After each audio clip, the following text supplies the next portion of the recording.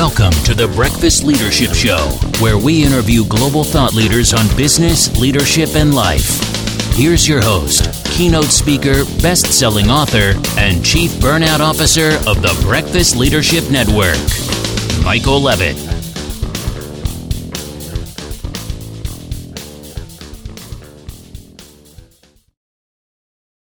Welcome back. I've got Madeline McRae on the line. Madeline, how are you? Doing awesome. Thank you. Great to have you on here. We had a little bit of it just behind the scenes, people. My Calendly scheduling thing gave her 2 Zoom links, and they should be the same, but they weren't. So, but thankfully, your deductive reasoning went, let's click this one, and ta-da, here I am. So thank you so much. Thank you for being your perseverance is no greatly appreciated. So why don't you share with the audience a little bit about you and the awesome work you do? Sure. I am a business coach and a consultant. I work in the very specialty niche of home improvement and even the more subspecialization of the shading industry. And I help small to mid-sized business owners who are already doing well go from good to great in their businesses and learn how to grow with more intentionality. That's awesome. And I'm guessing you've seen some interesting things over the last couple of years for the pandemic and all of that, because I've heard the phrase the Great Reset, and a lot of organizations have either been forced to reset or they've chosen to reset. So I'd love to hear some of the insights of what you've seen in the work that you've done. So our industry has been unique in that people hunkered down in their homes during the pandemic. And many of the ideal client profiles, I work primarily with clients who offer custom goods to consumers, custom goods for their window treatments, windows, doors, interior design sort of things. And that population didn't suffer from job loss the same way that maybe the service industry may have.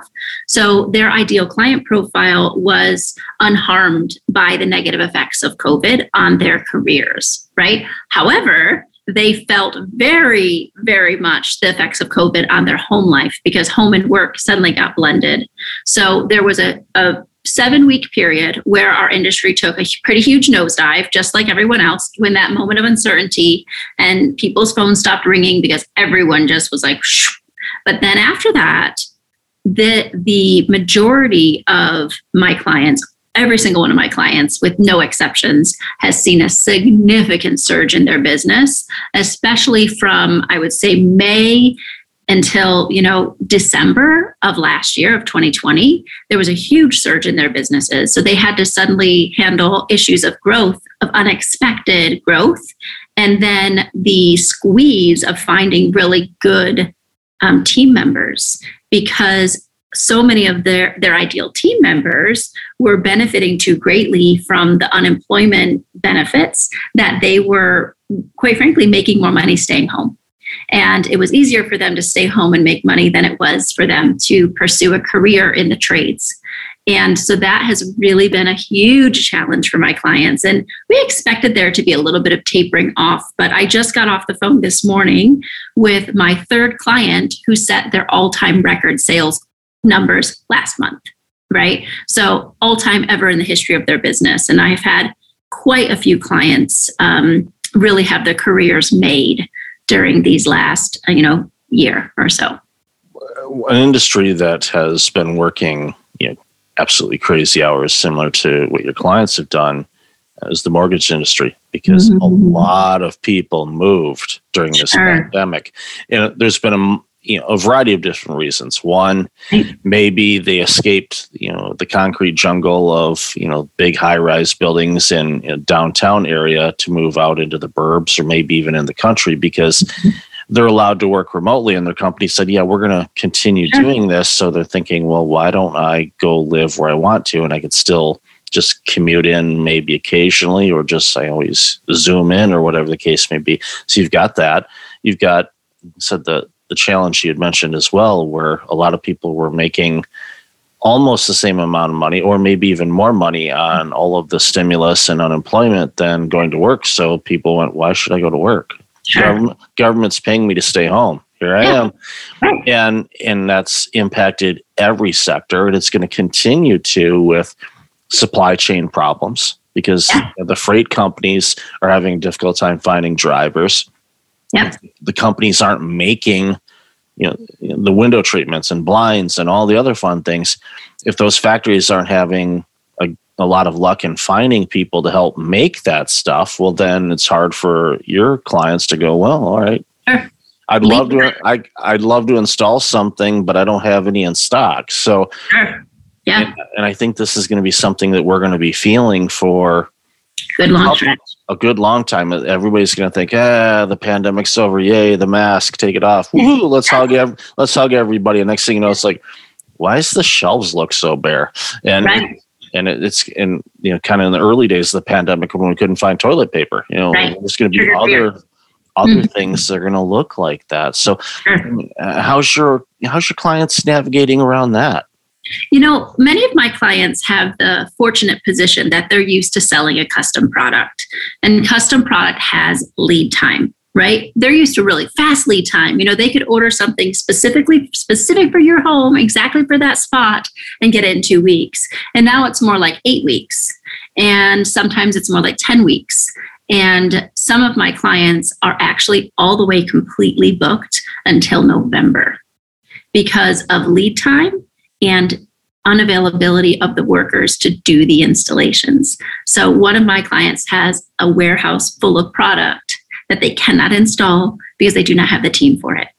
And it's that double-edged sword of the production, slow production from the manufacturer, and low availability of the workforce. They're willing to pay, but you can only pay so much. And then once your rates get to a point where the clients aren't going to say yes. So they're dealing with it by having to manage a lot more time managing project management, and a lot more effort in communication, and a lot more, quite frankly, dealing with very, very difficult, hard to please clients.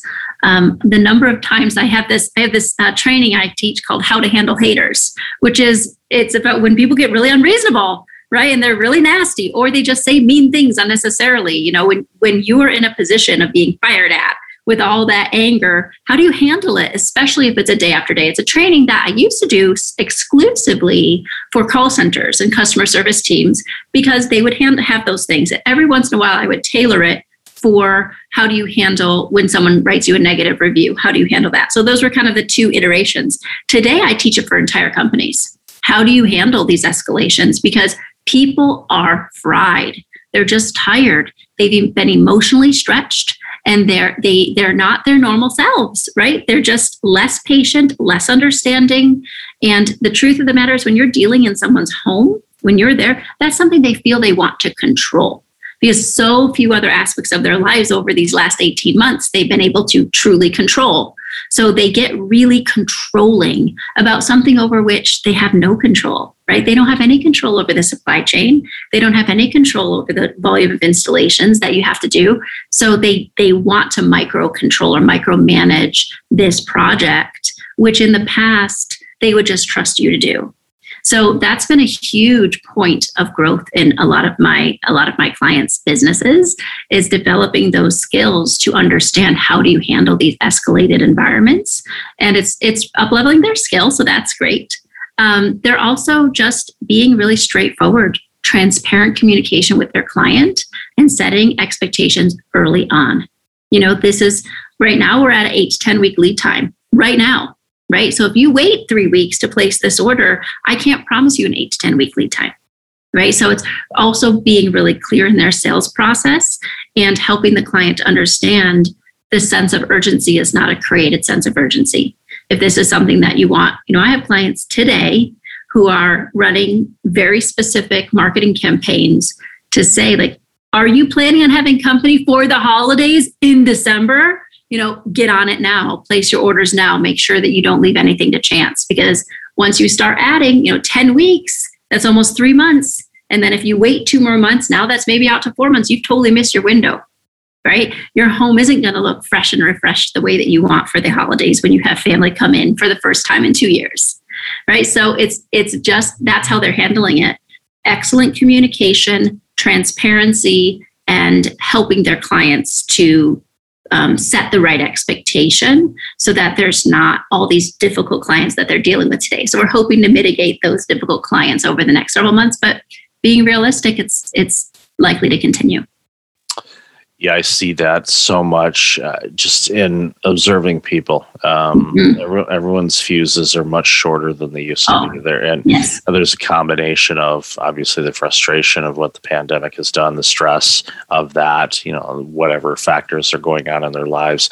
And the fact that, so many people forgot how to interact with people. That's right. Because we were doing this, we're not in the same room. We're in a virtual room, but we're not in the same physical room. And people forgot how to interact with each other. And everybody wants everything instantly. And I think that's one of the early stages of the pandemic, I think was what was so bothersome for so many people is a society we're so used to instant, almost everything, we don't have to do dial-up internet anymore. We just go. And people hear that and they're like, "What do you mean by that?" Like, "Oh, believe me, I wish I had an old US robotics modem. I would show you." Sure. I'd love to show you what that's like. Yeah. Here's the sound. Here's this. Wait. Oh, it dropped. Right in the middle of downloading something. Or YouTube. What? Yes. Dial-up? Yeah, I don't think so. But going back to like the supply chain things and setting expectations, it reminds me, my brother bought a new house. He was one of those people that was in that stat, and he moved in last September and he ordered new furniture because he wanted new furnishings and all that stuff. And so he ordered a couch, love seat, all that good stuff. He ordered it in September, and the salesperson said, "We estimate that it'll be delivered in April." Right. And it was delivered in May. Right. And, he told me that, and I'm like, okay, this is a bigger issue than I think a lot of people recognize. Yes. Because for a short window of time, everything was kind of shut down and put on hold. Right. And the just-in-time inventory and the flow of all that, it's not like you're able to get things right back to where they were before. So as we said before, this is going to be something that's going to be ongoing for some time. We may be looking at several years, depending on what it is. And I think people need to, again, with the clear communication, get that expectation. When I explain things to my 19-year-old, and she of course is grown up in a, not snap your fingers, get it kind of thing, but she has not had to wait for much because late gratification is not for most young adults. Yeah. So it's going to be a real culture shift for people because this pandemic isn't going to end in 6 weeks. It's been on for the longest 6 weeks in the history of the humanity, but the rolling 6 week. We're going to wear your mask, close things down. We're going to do this for a couple of weeks, and then we should be good to go by May. May of what year? That's right. Yeah. But again, I think what you said, is applicable across the board. Where I think people need to, inhale, exhale, and start not only clearly communicating, but also seek to understand. Because, the person, your client that's explaining to their customer the situation, it's not their fault. It's like, look, I can only do this. These are all the circumstances. There's so many moving parts into these things in everything that we have that, it may not be what you want, but and that company that is taking out the ads, like entertaining for the holidays because you couldn't last year. Yes. Well, you might want to put in that order, today.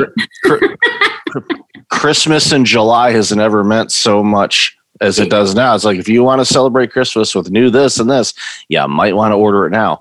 And I even in the retail sector and supply chain, I know a lot of the retailers are already stockpiling their stock for Christmas. Grocery stores are stockpiling non-perishable type food items because they know that the cost and inflation are going up. So It's going to be an interesting dynamic, and what I like to see I don't like to see it, but I'm going to see it. I think it's going to be a very, very stressful period of time for a lot of organizations and people. So utilizing you and your help to help navigate through this, I think it's going to be a big, big deal. Yeah, it definitely does help to have someone who's outside of your organization who can lend a supportive but also constructive eye and say, hey, here's some things that you might want to try. Here's some things you might want to think about for your team. Here's some things you might want to think about for your customer communication. Here's some things you might want to think about for diversification of vendors, right? So that's another element that one of the things that a lot of people haven't considered is when manufacturers did their big furlough or laid people off or just eliminated positions because of the slump of demand, that 1.5 months of slump that they'd had no idea how long things were going to last. Those people didn't come right back, right? So for all the reasons we talked about. So they've had to do new hires, and there is a learning curve when you bring someone new into an organization. So there was a huge surge, even in premium brands, of quality control issues at the consumer level. So it had already reached the manufacturing organization, and then there was a huge rash of shipping damages. Now imagine you're a consumer, you've already waited your 8 weeks, your product comes in, they unpack it at your home, which is industry standard, and it's damaged. Or they hang it in your window and it's jacked up because one of the guys in the production line who was brand new, or one of the gals in the QC didn't know to check for that. Or there was also, a few different product improvements that were created and rolled into production lines with brand new individuals managing the change that didn't roll smoothly.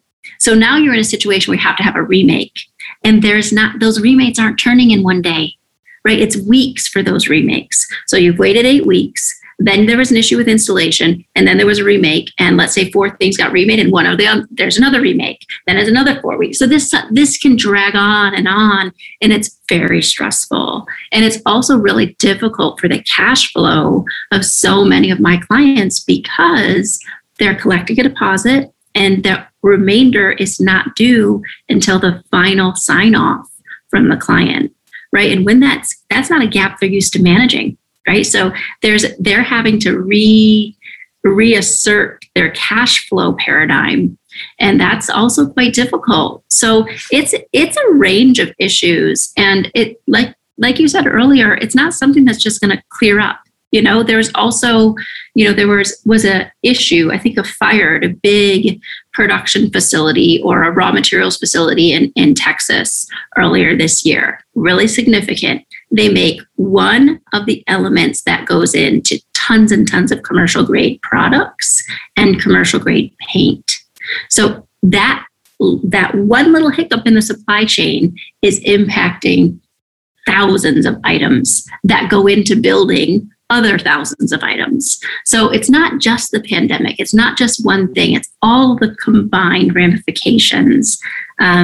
It's a lot to manage. And when you're a small business owner and your company makes or breaks it by, a couple of tens of thousands of dollars or a couple of $100,000, that really, it's hard to navigate. And like you said, stressful for sure. One of the most supportive things that I have found for my clients, and I think it's quite across the board, is having a group of peers, having other business owners just like you who are going through the same things that you meet with and discuss and talk about, like, what is your strategy? And sometimes it's like, there is no win here, right? We don't have anything. We've done all of our bag of tricks and then some. There's nothing for us to do. So sometimes it's just like, we just want to sit on our little pity pot for 10 minutes and just be real sad for ourselves because it's a lot to manage. And knowing that you're not alone in it, knowing that there are other people who have also exerted all of their things. And sometimes it's one teeny tiny little idea that you're like, oh, I haven't tried that yet. And that one tiny drop of water in the desert is like, okay, at least we can have something new to try. And it's just, it's really, the challenge is where the growth comes from. And I think that the companies that are willing to embrace it that way and to live through the discomfort and to grow through the discomfort will really come out as such strong organizations. Yeah, it's definitely an opportunity for growth and challenging and character building, and the cash flow component as well. That one's going to surprise a lot of companies and potentially clients as well, and we see this in the restaurant business and in other industries as well, where they've been able to limp along during this pandemic, but then when it comes time to ramp up, they don't have the cash flow to be able to fully reopen. And they may have to go, well, if I can't get any type of assistance, and if there isn't really any there, it's like, wait a minute, we've been giving you assistance all along. What happened? You may see a lot of companies when it's like, okay, time to reopen, like, we can't. And that's going to have a domino effect on so many different things. And supply chain, I used to work for a supply chain association years ago, and we don't realize how connected we are and what little component can mean the biggest difference in the world. As everybody thinks, computer chips are out a shortage. Okay, everybody's thinking, all right, so I won't be able to get a brand new MacBook or an F-150 or a new refrigerator or the smart this or that, or maybe your iPhone, cars, or electronics, or the new the big sale of airplanes or something like that. Boeing or Airbus are like, well, we can't manufacture the plane right now because we need this chip, and that company is 3 months behind on deliveries, and because they make them for all kinds of different things. You're going, standardization seems like a good idea, but sometimes when everybody's got it and there isn't enough to go around, then you start running into some challenges, and that's what we're seeing. And you think, okay, that a little fire, not say little, but a fire in a factory in Texas, having a global impact. You're going, wow. Yes. How is that even possible? Right. And so many of my clients, they're on, they have sort of rations from their manufacturing vendors or from their manufacturer. They only get allotted a certain number, which has not accommodated for their growth at all. Right. So they just can't get enough. Right. I have actually a client who, you were talking about the restaurant industry, where they've been being supported. Now it's at the bitter end where they need one more push in order to get themselves through to open. I have a couple of friends in the restaurant industry. Like, you're right. That last little push, if there's no accommodation there, that can be their going under moment, even though they survived all this. And I have a client in the exterior shading industry, which was hugely event dependent. 80% of their business was events, right? Think about all the event planning and all the corporate events and all that, all the music venues, all of those things. There are so many subsidiaries that supplied product to those events.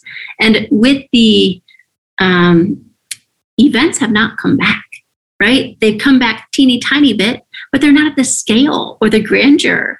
And this is still, this is a year and a half later. And the 80% of the business that was that they lost, they have not recovered. They've recovered in other sectors. They just have had to grow. But that was their entire business model that disappeared, right? Totally disappeared. And the difficult part is when you're in a really subspecialized, when you've really, really niched down, your people are such a critical asset because they know how to make that magic happen. And if you let them go, when the surge comes back, you can't deliver. So you get caught in this weird catch-22 of, I can't let go of my people, because if I let go of my people, my business doesn't really exist anymore without the people, because I need the people to execute the work.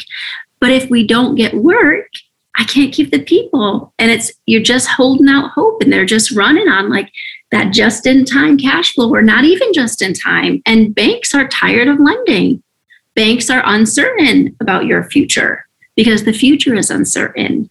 And then the government is only going to lend so much, right? They're only going to grant you so much money. And honestly, in a lot of the cases I've seen, it's not enough. It's not enough because there's no recovery. There hasn't been the recovery yet. And even when there is, the question for a lot of my clients is are we ever going to go back to having those sort of events? Are people ever going to be comfortable to gather in thousands again? Right? The answer is hopefully yes, but it's hopefully. And that's very hard to get, alone on a hopefully. Yeah, there's, we're seeing pockets of it, different parts of state sporting events, in California, and there's in New York's had they're having some concerts and things like that. But again, it boils down to comfort levels and conferences. And we all know, the stale air in conference rooms sometimes is a little concerning. And I think in time people will come to grips with it, and there'll be modifications and all of things to protect us as best they can. But I agree with you. I think that, and somebody asked me this not too long ago. It's like, do you think things will return to? And I said, no, we're not returning to what things were. There'll be some things that will look very similar to what things were, but it's going to be a new frontier. Some of the same players, but it'll look a little different. And, I agree. I think it's tragic in a way. Well, it definitely is tragic when you think about all those organizations that have been able to survive this, and then it gets to the finish line and they're not able to cross the finish line. It's such a travesty and a tragedy on this because of so many layers and government assistance and all that stuff. In talking with investors and different things, it's like, look, there's going to need to be more, because it's going to be for the businesses that need to continue to run, and the small businesses, of course, are going to be the front and center. The large ones, no. Not necessarily, because they've been able to withstand all of this anyway.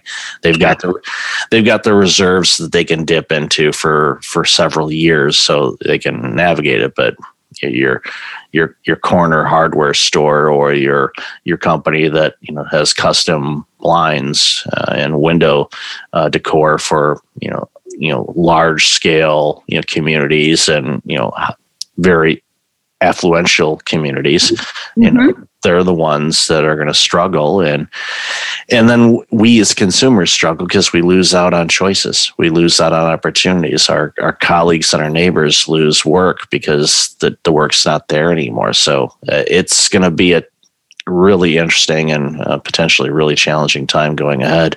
For sure. I'm very curious to see how it all shake itself out, right? I would love to fast forward and glance back in 5 years and see what happened. There's inevitable downturn after a boom, right? There's just inevitable downturn. And I always find it really funny, not funny, like funny, not haha, but like, that look, I couldn't see that coming. You couldn't? Pretty much a freight train. With every boom, it's just cyclical. Our economy is cyclical, and it just is self-corrective and cyclical. It's normal that this should come, and there are going to be companies that are totally taken by surprise. When they have a slowdown, right? Because as I mentioned, a lot of my clients are in the boom. There's the other half of the slide on that.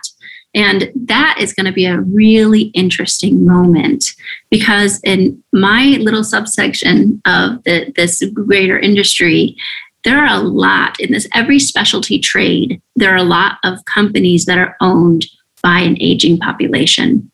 And those companies right now, by and large, specialty trades and home improvement, by and large, have been very greatly benefited from a financial and project flow. If they haven't, it's because they haven't taken advantage of the opportunities out there. Because like I said, consumers are spending money on their homes, right? People are moving, people are customizing. Oftentimes as well, people's homes have really gained in their value. And if they were to sell, they're making a downward movement, right? They're downsizing or downgrading their home unless they're moving to a totally different area where the price is a price value. So if they're moving in their same market, they're not easily able to make a lateral move. And that if they make an upward move, it's such a higher jump.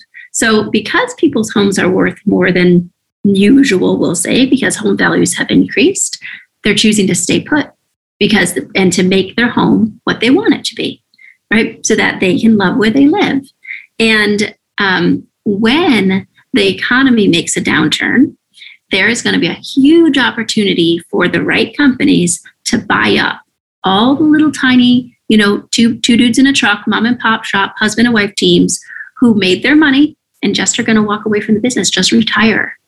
Most small business owners, really small business owners who are five employees and less, do not sell their business. They either bequeath it to a child, which in this industry, a lot of the second generation, third, fourth, fifth generation, they're not interested in it. They either pass it down or they just shutter. They close the doors and they just hang up their keys and walk away because they're retiring, they're done.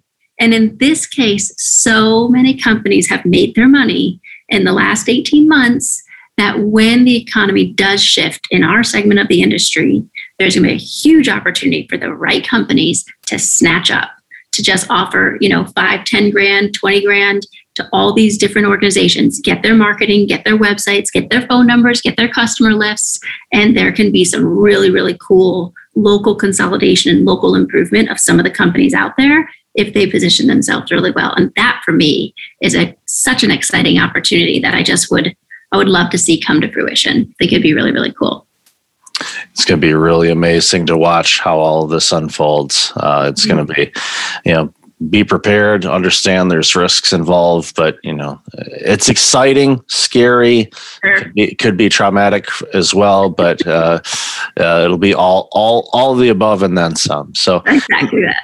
Madeline, I've loved this conversation. Where can people find out more about you and this amazing work you're doing? Yeah, absolutely. They can go to my website, McRae, 3 M's, MMMACRAE.com. It's my first 3 initials, last name, 2 initials and plus last name. There's a couple facets of things that we do. We work with big corporate clients to help them educate their small business customers, the B2B customers. We work with customer service teams, sales teams, and of course, we coach with small business owners and their teams to help them navigate all of these unforeseen waters, right? So much of what we do is just looking at what's happening and helping them adjust in a really smart way so that they can be ready, that they're not caught off guard when they see these shifts that come. And if they want to capitalize on some of the cool opportunities that might be out there, that they're in a position to do just that. It's amazing work, and I'll definitely have your link in the show notes. So, Madeline, thanks so much for your time today. Really appreciate you, and I've loved this conversation. Likewise. Thanks for having me on the show. Thanks for listening to the Breakfast Leadership Show, part of the Breakfast Leadership Network. Visit breakfastleadership.com for tips on empowering your business and your life.